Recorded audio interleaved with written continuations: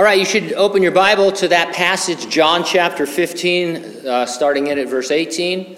Navigate on your device, telephone. Well, I guess it's not telephone, cell phone. Telephones are gone, right? Anybody have a telephone? Who has a telephone at home still? I won't embarrass you, I'm sorry. I love you too much to do anything. It's the new me. God bless you. If I ever need a telephone, I know where to get one now. Praise the Lord. John chapter 15, verse 18, the topic, the world hated Jesus. It hates you too. Title of our message, You Hate Me. You really, really hate me.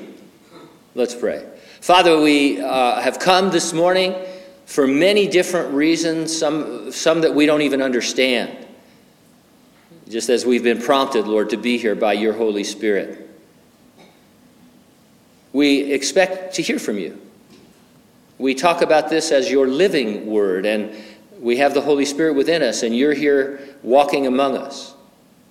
And so we absolutely expect you to speak with us today through the word by your Spirit. In Jesus' name we pray. Amen. The answer is Adolf Hitler. Is the answer to the question, who is number one on lists of the most hated person in history? Other potentates include Ivan the Terrible and a handful of other Russians, Genghis Khan, Attila the Hun, Saladin, and Chairman Mao. Bloody Mary, anyone? Queen Mary I tops the women's lists. We should add two names, Jesus and yours. Jesus said, since the world hates you, you know that it hated me before it hated you. He doesn't say if, he says since. Most of us don't seem to be experiencing the hatred Jesus spoke of. Nevertheless, all of us are subjected to it if you look behind the scenes. You are the special hatred of the person behind all the insane dictators throughout history. The devil hates you. The Bible says he accuses you day and night before God. He is described as a lion on the hunt to devour you. Towards that end, the devil has a malevolent agenda that he employs non-believers to carry out against believers. I'll organize my comments around 2 points. Number one, the Lord you love is the world's hated man. And number two, the Lord who loves you sends you to love the haters. Let's take a look at the Lord being hated. I jotted down here, haters gonna hate. If you want something that sounds more academic, J.C. Ryle says, let us realize that human nature never changes, that the carnal mind is enmity against God. In other words, non-believers are the enemies of God, and against God's image in his people. Let us settle it in our minds that no holiness of life or consistency of conduct will ever prevent wicked people hating the servants of Christ, just as they hated their blameless master. Let us remember these things, and then we shall not be disappointed. And so let's put in at verse 18 and see how this develops in the mind of the Lord. If the world hates you, since the world hates you, you know that it hated me before it hated you. If means since, as I've said, the world most definitely hated Jesus, and therefore you can be certain that it hates you. Now, theologians parse the biblical concept of the world different ways. Depends on who you're reading. I came across 5 ways that they speak of the world. They're as good as any. They talk of the physical world, the human world, the moral world, the temporal world, and the coming world. The physical world includes all of creation, but mainly refers to earth, where we live. This is where all the action is. You can think all you want that there's life on Mars or that we're going to encounter aliens and stuff, but all the action in the universe is happening right here. This is the devil's headquarters. We are the apple of God's eye, and so the earth. The human world is all the people living on earth. The moral world are the people in the world who are indifferent or hostile to God as opposed to believers. And we live in what is a temporary world that will be destroyed in favor of the coming world. For our purposes today, the world means the indifferent and hostile people on earth who are in spiritual darkness. Satan is the god of that world, of mankind. He employs 1/3 of the created angels. It's nice to outnumber someone well, what would that be, the ratio? Anyway, 2/3 to 1/3. I was going to say 2 to 1, but that's not it, is it? Man, where was I when public education was big? I don't know. But anyway, so he's got 1/3 of the fallen angels, right, or of the angels who are now fallen, and lots of supernatural creatures, such as principalities, powers, the rulers of the darkness of this age, and spiritual hosts of wickedness in heavenly places. So there's a lot more supernatural beings than we normally think of. He additionally has multitudes of human boots on the ground. The Bible says he takes captive non-believers to help him carry out his will against God's people. You can read that in 2 Timothy 2:26. It doesn't mean non-believers are possessed. It means that they are in a position to be influenced by the devil. They've bought into his system, to his agenda about what's happening, and they are ready to be used as tools to persecute Christians. The forces of evil marshaled against us are indeed formidable. Or who is it? Is the British, they say formidable. I like that. It's formidable. For our part, we may be few, but we are strong because he indwells us. Do you every day expect to be hated by the world? Are you surprised when you are not hated? It isn't defeatist. It isn't anything like that. It's realistic. It does no good, and it may bring harm to sugarcoat the opposition of the world. Early warning of storms preserve life. Consider yourself in a state of constant early warned. The Lord warned you this night so many centuries ago that you would be hated by the world. Verse 19, if you were of the world would love its own. Yet because you are not of the world, but I chose you out of the world, therefore the world hates you. These verses are full with what we are going to call uber uplifting. I mean, just the word encouraging doesn't quite grab it. You're going to get tired of me saying uber uplift, but that's okay. You'll remember it. The first uber uplift is that since you are hated by unbelievers without cause, it is evidence that you belong to Jesus. You are among those Jesus chose out of the world. And that's a cause for rejoicing. Lord, these people hate me because they hate you. They see you in me. I'm doing something that brings their hatred. Praise the Lord. I'm uplifted. Did Jesus just say chose? Yes, he did, but not in the sense of choosing them for salvation. This is not the doctrine of election. He wasn't looking back to eternity past. They were in the world when Jesus chose them to serve him. Jesus chooses you, too, after you are saved, to serve him. When you believe Jesus, he gives you the gift of God the Holy Spirit indwelling you. For his part, God the Holy Spirit gives you a supernatural gift or multiple gifts. He does it according to his own determination, not ours, but nevertheless, we are gifted and can now minister to people in a way that helps them eternally. Uber uplift number 2. Verse 20, remember the word that I said to you, a servant is not greater than his master. If they persecuted me, they will also persecute you. If they kept my word, they will keep yours also. They would be sent out to share Jesus. They would be hated, which led to persecution. To be persecuted for the Lord is a third uber uplift, or it can be if we understand it properly. Some people would keep their word.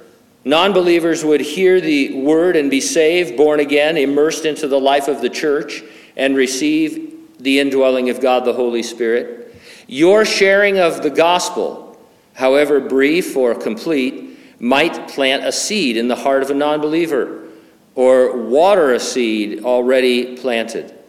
It might even harvest that seed as you would get the opportunity to lead someone to Christ. A person headed to hell is thus transformed by your witness. What a save that is. Is that not uplifting? It is, number 4.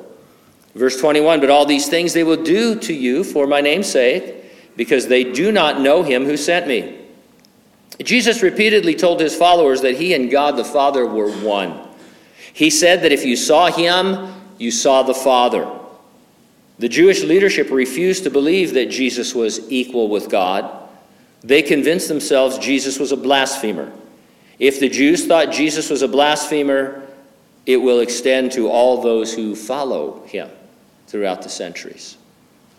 Verse 22, if I had not come and spoken to them, they would have no sin. But now they have no excuse for their sin. Of course, they had sin. Every human conceived, Jew or Gentile, has sin imputed to them. The way it's described is that if you had a heavenly bank account with sin on one side and righteousness on the other, when you're conceived, you've got tons of sin on the one side and no righteousness. In fact, you never get any righteousness until you receive Christ. And so just by being conceived, you have sin imputed to your spiritual account. If you're born and live, every human inherits a sin nature. Babies are so cute, toddlers are so lovable, and they're sinners. And you can see it in their behavior. They're selfish, whining, crying, I want what I want and I want it now kind of a situation. And even that is cute until they're 16. And you swear they're still wearing diapers. I mean, it's like, I want what I want and I want it now. And you recognize it in your own life. There's something wrong with you. You have a sin nature. You want to do some things but can't. You don't want to do other things, but you do. And you throw up your hands like Paul did in Romans 7 and say, oh, wretched man that I am, who can deliver me from all this? And we commit individual sins, falling short of the glory of God. We do actually sin. A.W. Pink writes, the generation to which Jesus came bore a greater responsibility than any previous generation, because men and women of earlier days had not heard his teaching or seen his mighty works as his own contemporaries did. His own contemporaries, for the most part, rejected his teaching and refused to admit the evidence of his works. Therefore, they compared unfavorably with pagans like the Queen of Sheba, who was impressed by Solomon's wisdom, or the people of Nineveh, who repented at Jonah's preaching. Indeed, the cities which had been the centers of his ministry would receive severer judgment on the great day than the sinners of Sodom. Jesus made that statement at one point because they sinned against greater knowledge. They had greater light. God holds a person accountable for the witness he or she has received. Before the gospel comes to a person, they have the witness of conscience within and creation without. Pricked by their conscience, we know that there's good and evil, and aware that there is a creator, unless you're an imbecile and think that everything just happened from nothing, God expects them to seek him. And if they do, he will provide more revelation sufficient to lead to salvation. You might argue with that and think, well, wait a minute, I don't see that. Acts chapter 17, Paul said God has scattered men all over the earth. He did it. He did it. So that why? They would not know him? No, so that they would seek him and find him and know him. I don't know how that works, but I trust God. I believe God. And so conscience, creation, leading to greater revelation sufficient to lead to salvation. There's no excuse in most of the civilized world to refuse the salvation offered by Jesus Christ. We have conscience and creation and Christians sharing the gospel. We see their changed lives. We hear the word of God in power. It's super accessible to most of the Western world, and so there's no excuse. We're sinning against light. Verse 23, he who hates me hates my Father also. The Jewish leaders convinced themselves that they were so in love with God the Father that they must murder Jesus to preserve and protect his glory. Jesus says you can't hate him and love God. G.K. Chesterton said, there are those who hate Christianity and call their hatred an all-embracing love for all religions. I love that. Let's get all religions together, and then the Christian comes and they say, we hate you. Why? Because you say you're the exclusive way, truth, and life. But more than that, that way is Jesus who died on the cross for sin. And so you're saying we're sinners who need this help and can't help ourselves. And all the other religions, of course, say, oh, of course you can help yourself. Pull yourself up by your bootstraps. It doesn't work. If non-believers hate Jesus so much, why do they seem, for the most part, so indifferent about him? They may not be hearing all of the gospel. I guess what I'm getting at here is that, when we read the book of Acts, we read the New Testament, we see constant persecution and terrible things going on. Tomorrow, many of us go back to work or to school or wherever we go, and people might be non-believers, but they may not be acting in active hatred towards you. And so you think, well, I guess I'm okay. People don't really hate. But it's maybe because they haven't heard the gospel. The first martyr of the church age was Stephen. Giving an answer for himself to the Jews, he reviewed the history of Israel. It was all going so well until he said this: "You stiff-necked and uncircumcised in heart and ears, you always resist the Holy Spirit. As your fathers did, so do you. Which of the prophets did your fathers not persecute?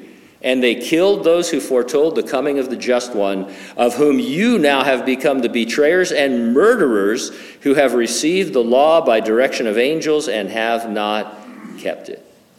Oh, wow. Stephen might have lived if this had been branded hate speech by Twitter. And, but he said, hey, here's the history. And they're like, wow, yeah, I remember that. And then they say, and in all your history, you always killed the prophets and persecuted those who brought righteousness, and you made the wrong decisions, and now you've killed the Savior. Stephen told them they were sinners, a point often suppressed. Whatever happened to sin? In 1973, psychiatrist Carl Menninger wrote a book with that title. In a review I read, I learned that, and I quote, "In his book, the doctor projected the day would come when sin would no longer be a descriptor of human behavior. He speculated that the explanation of sin and wrongdoing would be replaced by rationalizations, including individual accountability. Menninger predicted the term sin would be replaced with words like illness, disorder, dysfunction, syndrome, etc. The human condition would be excused as a product of biochemistry, environment, experience, and trauma. He projected that even crime would go unpunished, as criminal activity would be justified and minimized as a result of some medical abnormality for which one could not be held responsible." 1973, he saw that future. It's another type of replacement theology, replacing repentance from sin and faith in Jesus Christ with these other things. People need to know they're sinners. They need salvation, which can only exclusively be found by believing Jesus. The cross is thus an offense to those in the devil's kingdom of darkness. There's a long illustration, but I'll just cut it down. You are not going to wear a parachute on a commercial jetliner from here to wherever you're going for 16 hours. You're just not going to do it. Unless the plane is going to crash, then you put that thing on. And so a lot of times people don't they don't know they're going to crash. They don't understand that they're sinners. An illustration, maybe you're speeding. I know none of you would speed. But maybe you're speeding and you get lit up, pulled over. And you say, "Officer, all of these other people were going a lot faster than me." Okay. What does that mean? Did you break the law? Yeah, but you should be going after the greater lawbreakers, the Hitlers and the Mao Zedongs and those people. I'm just a little guy in Hanford, and you're a sinner and you need help. And that help comes at the cross. If I had not done among them the works which no one else did, they would have no sin. But now they have seen and also hated both me and my Father. The works which no one else did were the innumerable miracles the Lord performed. Incredible healings, dramatic exorcisms, raising the dead. Those were predicted in the Old Testament as evidence of the Messiah. No one else but the Savior of the world could do those works. Those works being true history, they are still evidence Jesus was the Messiah, the Savior of the world. They happened. These things happened and were recorded as history. And so, people say, why don't we see people getting raised from the dead? Well, let's just talk about Lazarus. We know Lazarus was raised. How many people do you have to raise from the dead? 5, 10, 20? And then you think, okay, we get it. One would be enough for me, right? And likewise everything else. And yet Jesus did multitudes of things. The sheer weight of them is overwhelming. Verse 25, but this happened that the word might be fulfilled, which is written in their law. They hated me without a cause. Several times in the Psalms, David reported he was hated without cause. I think we are on Uber uplift number 5. When you are hated solely for Christ's sake, you are fulfilling Scripture. They hated me without a cause. What happened today at work, honey? They hated me without a cause. Praise the Lord. Let's go celebrate. Hey, what do you guys say? Your little hat. Hey, what are you guys celebrating? People at work hated me without a cause because I'm a Christian. An unhuman, inhumane despot is the God of this world. The Rolling Stones barely scratched the surface of Satan's hatred for Jesus and Christians when they sang, I rode a tank, held a general's rank, when the blitzkrieg raged and the bodies stank. We see his hatred expressed in the moral world, or I guess we might say the immoral world now. Christian values are imploding. Just one example, I don't want to get off track.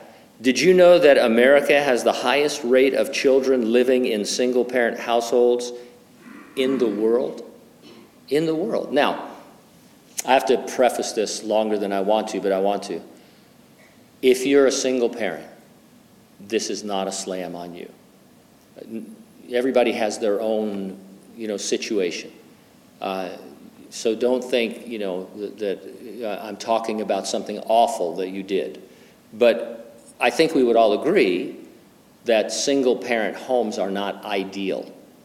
And somehow more homes than we want to have become single-parent homes through divorce and different things like that, right? So it's a problem. And it's a problem of selfishness, quite honestly. And it's rampant. So I just picked that out. There's tons of statistics that are, that hit home less. But when you start to think, oh, wait a minute, this is a downfall. I know, people always got divorced, but it used to be hard to get a divorce. And I never thought my mom and dad would ever get divorced. Maybe they'd kill each other, but they would never get a divorce. I mean, there was a security I can't imagine that kids don't have anymore in certain situations. And again, I'm not saying your situation, you've done anything wrong. You were probably wronged. So don't think that you're failing. I mean, God has grace and strength for you as a single parent. But the truth is, I do sometimes think about that, and I think, for all the dysfunction of my family, because everybody's family is a little bit dysfunctional, there was a security there.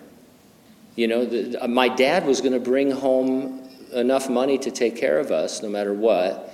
My mom was going to take care of it. My brother, we had this security that people don't have anymore as they bounce around and stuff. And so we're making decisions. Somebody's making decisions that are leading us down the wrong path. We're kind of living right now in the first chapter of the book of Romans. You can read it later, verses 18 through 32, in terms of outward hostility towards God. Powers that be are indoctrinating children to believe irrational lies about biology and sexuality and truth in general.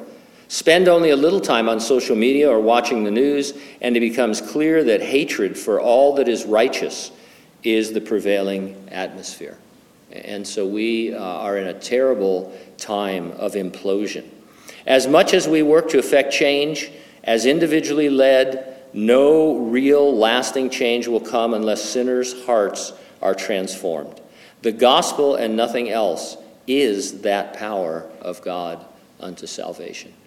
People change, cities change, nations change when they turn to righteousness. The Lord who loves you sends you to love the haters. John Newton wrote, when we look at the ungodly, we are not to hate them, but to pity them, mourn over them, pray for them. Nor have we any right to boast over them, for by nature and of ourselves, we are no better than they. What is so amazing about grace is that we can share the love of God for them to the haters. Verse 26, but when the Helper comes, whom I shall send to you from the Father, the Spirit of truth, who proceeds from the Father, he will testify of me. Jesus came as God in human flesh, the God-man, to die on the cross, so that a person might be declared righteous by believing him. He is the only way, the only truth, he's the only life. For the purpose of our salvation, God the Father sends God the Holy Spirit to us to dwell in us when we believe. He continually sets our affections and attentions on Jesus. In that sense, the Holy Spirit can be called the Spirit of truth because he testifies of Jesus. He is a person, fully God, along with the Father and the Son, but he has a unique ministry subordinate to the Father and the Son. And so we see the Trinity, the unity of the Godhead, and then we see them having different responsibilities, not lesser than one another, but equal. The Trinity's confusing, I know. One of the early Christian creeds declares this regarding our God in Trinity. The Father is made of none, neither created nor begotten. The Son is of the Father alone, not made nor created, but begotten. The Holy Spirit is of the Father and of the Son, neither made nor created nor begotten, but proceeding. So there is one Father, not three fathers, one Son, not three sons, one Holy Spirit, not three Holy Spirits. And in this Trinity, none is afore or after another. None is greater or less than another. But the whole three persons are co-eternal and co-equal. So that in all things, as foresaid, the unity in Trinity and the Trinity in unity is to be worshipped. He, therefore, that will be saved must thus think of the Trinity. I don't know about you, but that really cleared it up for me. I've mentioned before to you, but I should do it again. I don't want you to be embarrassed. There are no good illustrations for the Trinity. They're all bad. The famous one is ice, water, and steam, right? Because water can exist in those three states, but not at the same time. It's actually an argument for what's called modalism. Jesus is, this, then he's that, but there aren't three, there's just one. And so don't try and give an illustration. It's, quite honestly, the most you can say to a person is the Bible absolutely teaches the Trinity. Here's a quick definition of it. Let's talk about what's really important to you, the fact that you're going to go to hell, and then have an eternity to wonder why you didn't get it. And so control the situation. And you also will bear witness because you have been with me from the beginning. The word also indicates that their witness follows receiving the Holy Spirit. Their witness was unique, seeing they were 11 guys who knew more about the Lord than anyone on the earth. But that was not enough. They must rely on the Spirit. It wasn't, it wasn't because, we were with Jesus. I remember that night, plain as day. Came in, all of a sudden the roof started crumbling. And all their stories aside, they needed the Holy Spirit to guide them and to direct them into what would be powerful to the saving of a soul.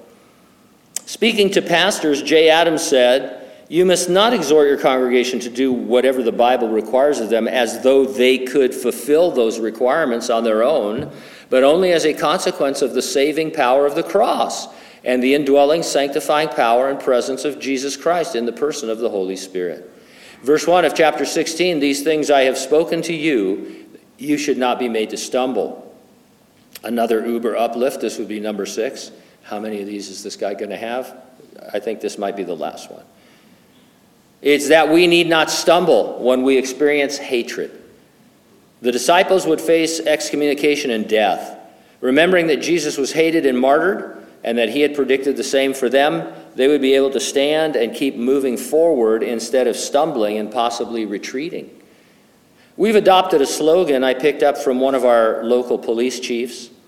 When asked about a particular difficult task facing him at a particularly difficult time in law enforcement, he replied calmly with resolve, "It's the job."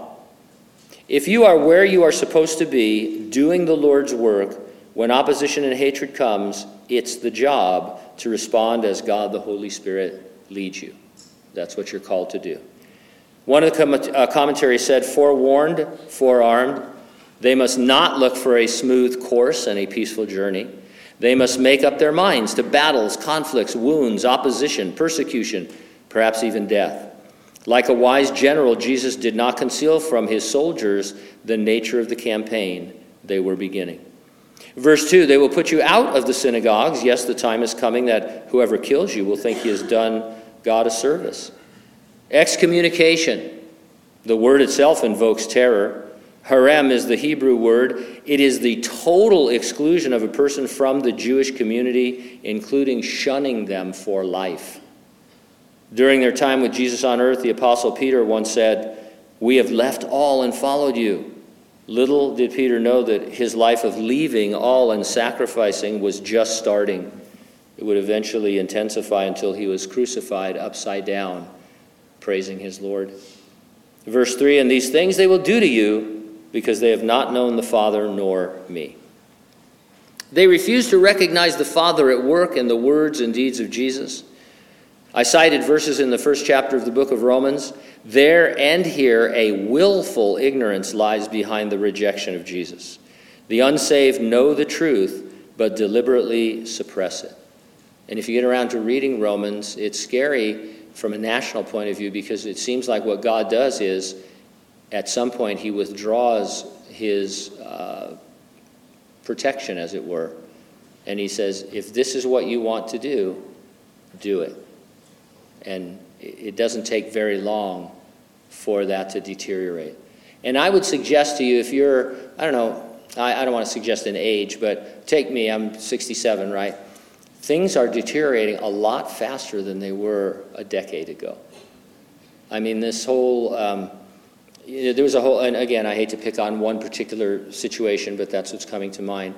Back maybe 20 years ago, there was all this talk about AIDS and homosexuality, and so, but it spanned a long period of time, and then all of a sudden now, in the last, golly gee whiz, in the last about 3 years, look where we are in terms of what's happened. There is no sexuality, people say. Biologically, you might be a man, you might be a woman, but it doesn't matter. Because we want to talk about gender, and we want to be woke, and we want to do all these things. All I'm saying is that from a Christian point of view, from God's point of view, reading the Word, it's as if God has said, well, I'm going to step back and show you how quickly this can deteriorate. And our society it's crumbling. It really is. And we need to really get in there with the Lord.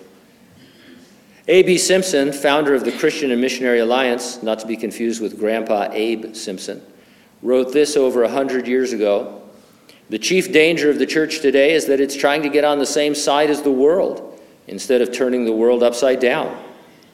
Our master expects us to accomplish results, even if they bring opposition and conflict. Anything is better than compromise, apathy, and paralysis. God give to us an intense cry for the old-time power of the gospel and the Holy Ghost. Haters gonna hate, Christians gonna love, right? Amen.